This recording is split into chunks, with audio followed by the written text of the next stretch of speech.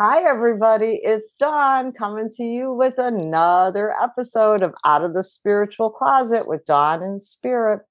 And for today, I'm joined with a special guest, Dr. Deborah Greenhut, PhD, who I met at Potapalooza, an event I attended in the beginning of December.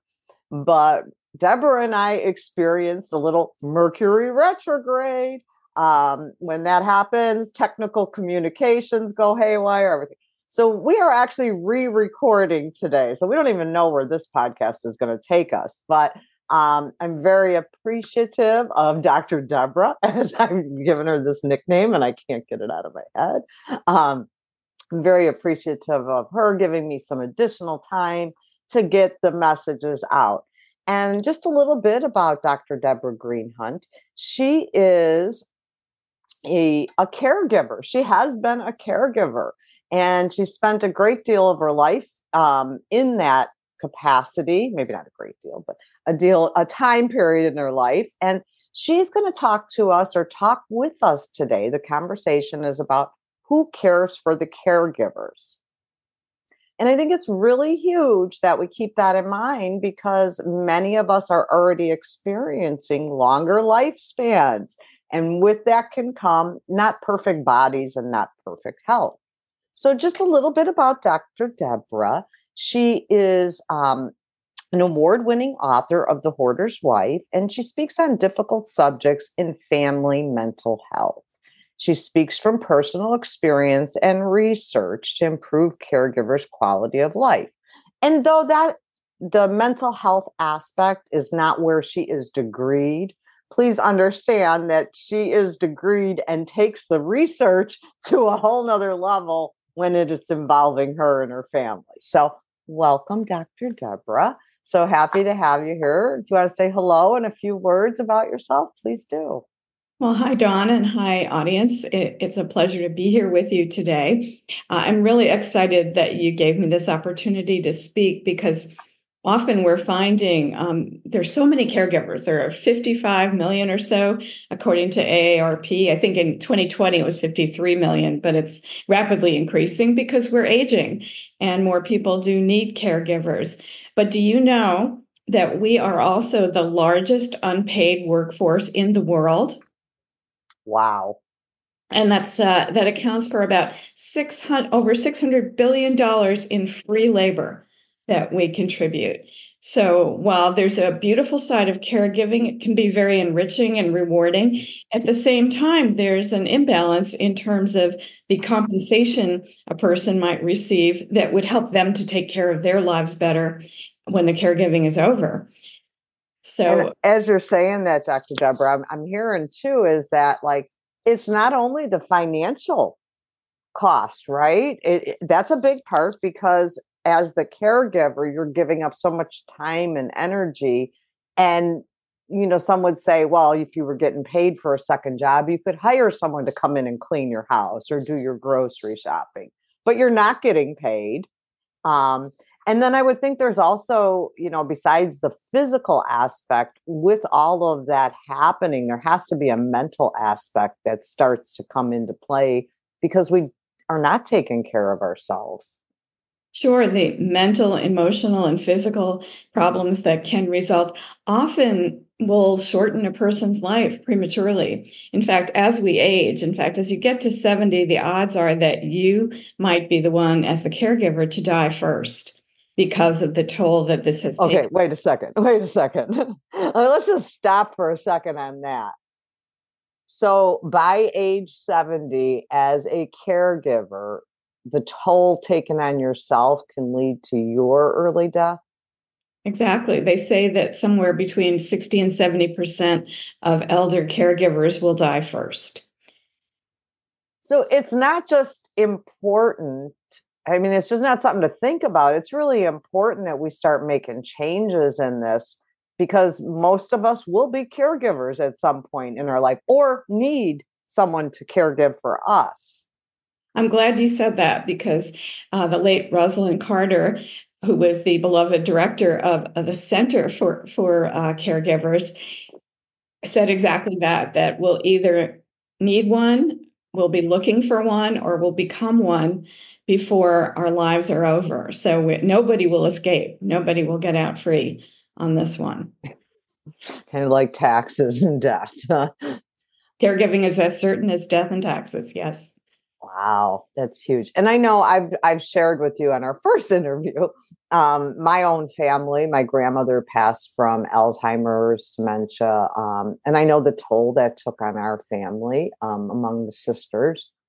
And then my husband has had his share of medical, as have I. So I've sat in all the different seats, but I could say the difference probably, and maybe you could speak to this, is ours were shorter durations. And that's like a crisis situation. So I think most of us can rise up for the crisis situation. But then there's a whole nother sector of people that this has become their everyday reality. And the only end is the end of the person that they love. Oh, yeah, that's heavy. Yeah, they call Alzheimer's the long goodbye. And in some cases, it may take 20 years for the disease to run its course. And that is probably the most brutal 20 years of two people's lives. And it's unfortunate. And without some relief, the other person who is the caregiver is not going to fare very well either.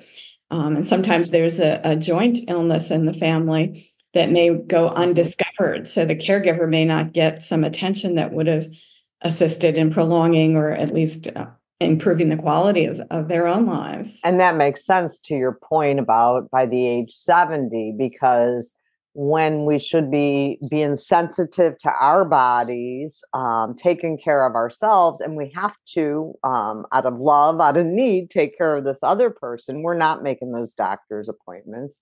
We're not taking daily walks. We're not taking time for meditation, because I would assume, not having done it to your degree, but it's almost like having a newborn baby. Pretty much. Because every need is yours and they can't do it for themselves. And sometimes they can't even communicate.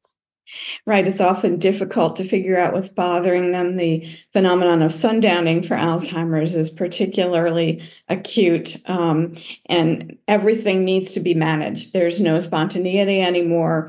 The more routine you have, the better. But of course, that cuts into any routine you might have wanted to have for yourself, because you're still covering emergencies during the routine. Mm-hmm. So I had some experience with Alzheimer's. The first major caregiving episode I had was with my dad. My mother died on one Thanksgiving morning, and 2.5 months later, my father passed away. But in that 2.5 months, he was declining from heart disease. And I didn't realize how sick he was because there was so much going on that I also had to take care of. As I drove him to the hospital, his heart was dividing in half in my car while driving. And it was terrifying. It was exhausting. And it was, the worst carnival ride I've ever been on in so many ways. And of course, then the grief process, which had never started for my mother. Right. Right. Because you didn't have that space for that because you were in action mode. Yeah. And unfortunately, right after that was when my husband began to suffer from some mental disorder breakdowns. And we did not. So basically, your whole world exploded at once. Yeah. And that often happens. That's not a rare story, as it turns out. Right. Often, a spouse will be aging and going through some similar things. So families are often in crisis at a time in their lives when they're supposed to be retired, the golden years. And that doesn't always happen for people. Not to be so grim on a Monday morning, but no, it's reality, and I think that, part of my podcast is out of the closet, right? And I think that my goal too, and I believe we kind of share that, is opening these conversations up. We're not saying that you or I have all the answers, but we know a few tricks, and we want to start opening the conversation, normalizing these feelings that the caregiver has, like, because, oh, it's all supposed to be roses, and I just, till death do us part, and I want to take care of this person. No, it's freaking hard, right? It's Yeah, you do frustrating. want to take care of the person, but there are only 24 hours in the day. And if you aren't sleeping, that there's Sleep not. deprivation. I can't speak today. Deprivation is huge Yeah. in mental health too. Yeah. And because you don't know, the person is no longer on a regular circadian rhythm type clock Right. in those situations, and you don't know when you're going to be able to sleep calmly without wondering if that person's wandering around or there's some other problem brewing that you just can't see yet. And I guess the other piece of it is that if the government's not going to pay for it, Medicare is not going to pay for it, and we have no resources for it, and family won't step up, how will this play out? This is what the crisis that a lot of seniors are facing now. We just don't have the resources to handle what is a huge health problem, and becoming a huger health problem for the caregivers. So Yeah, that's like so huge on so many levels. I think of my kids, even, they're starting out on their careers and their lives with their families and that. And if something, even 5, 10 years down the road, you don't want to burden them with taking care of me or my husband because they have lives to lead. But then again, there may come a point where we would need the help. So, And there are places where even if you can afford it, there are no caregivers available to pay for. So we do have a crisis already, and it's only going to get bigger as the boomers and others are aging. So you're not very forward thinking as a society, right? We want to live longer. Okay, great. But there's that quality of life thing that we don't. Yeah, I'll take quality over quantity any day of the week. There's something to be said for that. So I know you've had experience with the caregiving. We've talked a little bit about that without going too much into the personal things. What are some things that you would suggest to a caregiver to keep them out of crisis first? Yeah, I think if it's possible, before you say yes, I'll do it, and embrace the problem without any critical thinking, I would sit down and think about, well, how stressed am I at the start of this? What are the things I can't do that I wish I could do? And how will I get to those if I take on this burden? Because it's much larger than we imagine it is in the first place. Some people, my partner who had Alzheimer's had 14 doctors I had to arrange appointments for. And that was just one thing that I was taking care of. So how would I fit in the writing that I wanted to do? How would I fit in seeing my grandchildren? All these questions were never answered in advance. And suddenly I found myself very stressed because my outlets were gone and my ability to be with my own family was disappearing. So you need to think very carefully up front, what kind of time do I need for my needs? And don't put your needs aside. That's the hugest mistake that most of us will make out of love. We care for the person and we want to take care of them. And for love, I will do anything. Well, then you're going to pay a price. Yeah, it's the old cookie jar story. You can't give anybody else a cookie if your cookie jar is empty. And I firmly believe that. Right. So kind of really being, instead of with your heart, with your mind and your brain, looking at the situation objectively. Yes, you may want to be there and do X, Y, and Z, but do you have the space and the capacity? Yeah, I do life coaching, and especially for caregivers when I can. The idea of doing a stress management evaluation before you start a big project like this, and it is a project, is a good idea to look at all of the impacts on you, your health, your spiritual feelings. Do you have time to go to temple or church or wherever it is that, however you enable yourself to feel at one with the universe. Those kinds of questions need to be answered ahead of time. I found myself not being able to practice that, among other things. And all of those areas will suffer. And, pretty soon you're going to have to reinvent the wheel to put your health back in place, or lose it. So I would say anything you can do, first of all, in advance is good. And you need to do course corrections along the way. If you find Ooh, that's huge. That's you're not huge. seeing your grandchildren, or you're not able to practice your hobby, whether it's stamp collecting or a dance class, whatever it is that you want to do, if those things are disappearing altogether, it's time to say, wait a second, we need to find some other resources, and they need to be good ones. I mean, I've had people try to help me and then their car died that morning. So not only didn't I go to my class, I didn't get any help. And that was almost a worse setback than just maintaining the status quo. So we really need to think about those things before and during, and you need to have a plan for after, because grief, which is often the end of the trail, is going to come up hard. And you're going to be exhausted when it does if you haven't taken care of these things. And that's when health can really suffer. Do you think that guilt also comes into play then too at the end? Because if you don't take the time for yourself, because maybe you didn't present the right way, or I should have done X, Y, Z, and to save yourself that. I think guilt and anger are Yeah. two prominent emotions. I feel guilty toward myself. I feel angry that I may be angry at the person I was caring for, or the family of the person I was caring for. There are a lot of ways in which the negative emotions will intersect with any feelings of the positive pleasure you can get from taking care of someone. So there's a lot of contradictory impulses that you have to resolve at the end of it. And if that doesn't throw you out of alignment somewhere, I don't know what would. Yeah, true. What if you didn't meet Dr. Deborah till after you're in crisis?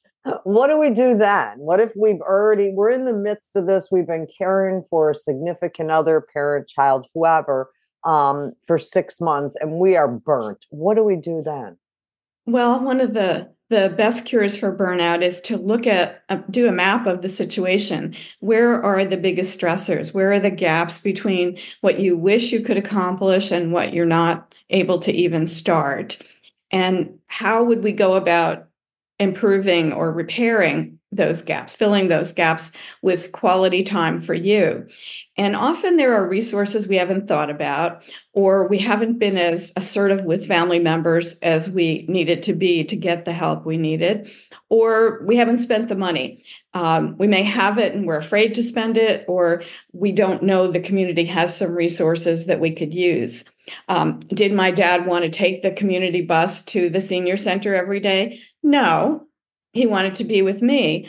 But should I have insisted that he take some other time so I'd have time to work on my mother's estate, which I was also trying to do? Yes, I should have been more insistent. On the other hand, it was only 2 months looking back, but it was the worst 2 months of my life to that moment because of all the stress. So we need to look at what could be fixed. Where are the gaps, the little things that we can do? I used to teach time management, and one of the things we learn is that we try to do big things to solve a problem, where if we did a lot of tiny changes, tiny adjustments, we'd get the time back, not as an hour maybe, but as 10 minutes at the end of the day to say, okay, what's tomorrow going to look like? Yeah. I love that because I'm a firm believer, that all those little actions lead to those bigger goals. And it's no different if you have a weight loss journey, right? Well, you start eating healthier, start adding exercise, these different things. So yeah, that's huge, because there can be numbing things. There could be distracting things that we're putting our time in just to soothe our emotional bodies, just to soothe our minds and forget about it for a moment. but then that's actually robbing us of that 15 minutes to sit and meditate or shimmy, shimmy dance and have a good time. So, yeah, I remember, I like that you said that it was like the diet, because in a way, if you try to manage time like a crash diet, try to fix it all at once, it will not work for you, and you end up eating the chocolate anyway. So that's what would happen in terms of creating moments of time. If you try to create an hour, it's never going to be that way. So same consequence, I think, as the crash diet. I love that. I love that. Okay. So some tips before crisis, during crisis, what's one thing you wish somebody would have told you prior to going down this road? I wish that someone had asked me to take a look at the way I wanted my day to be, to look at the daily run of things, not the big things like could I, get to a wedding or something like that, but how did I want my day to go and what kinds of help would I need to make that work? And That's big. That's big. Like looking at your day and what would make it a nice day. Mhm. And like you said before, I think it's also, yeah, maybe an hour break isn't going to be feasible, but can you find 15 minutes to breathe? And it makes me think of when I was watching my grandkids, because they're quite spirited grandchildren. And after a couple hours, I was like, I just need 5 minutes to stand outside and feel the breeze, whatever it was, just to reset my own nervous Yeah. system. Yeah, because we're used to it. I think as we're older, also, we're used to taking a few minutes here and there during the day. We do it Yeah. because we know we need to. But as a younger person, maybe we don't think of that. But that was one thing. The other is that our expectations of family are often realistic. It's not supposed to be funny, but it's true. Well, I can laugh now, but I was not laughing then, that's for sure.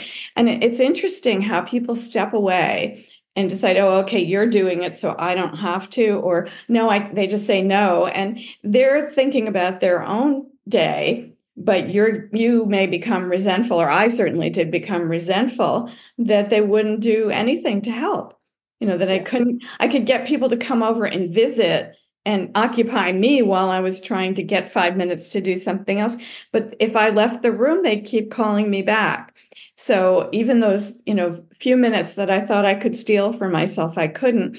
And you really have to plan for that. You have to understand that that could happen and have a plan for what you're going to do to get that time if it's not going to come from those people.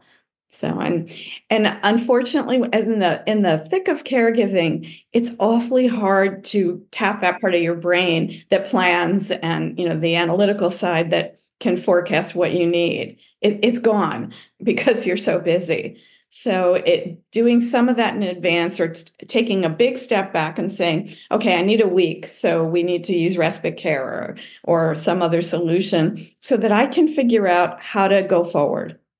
I'm stuck here and I need to go forward.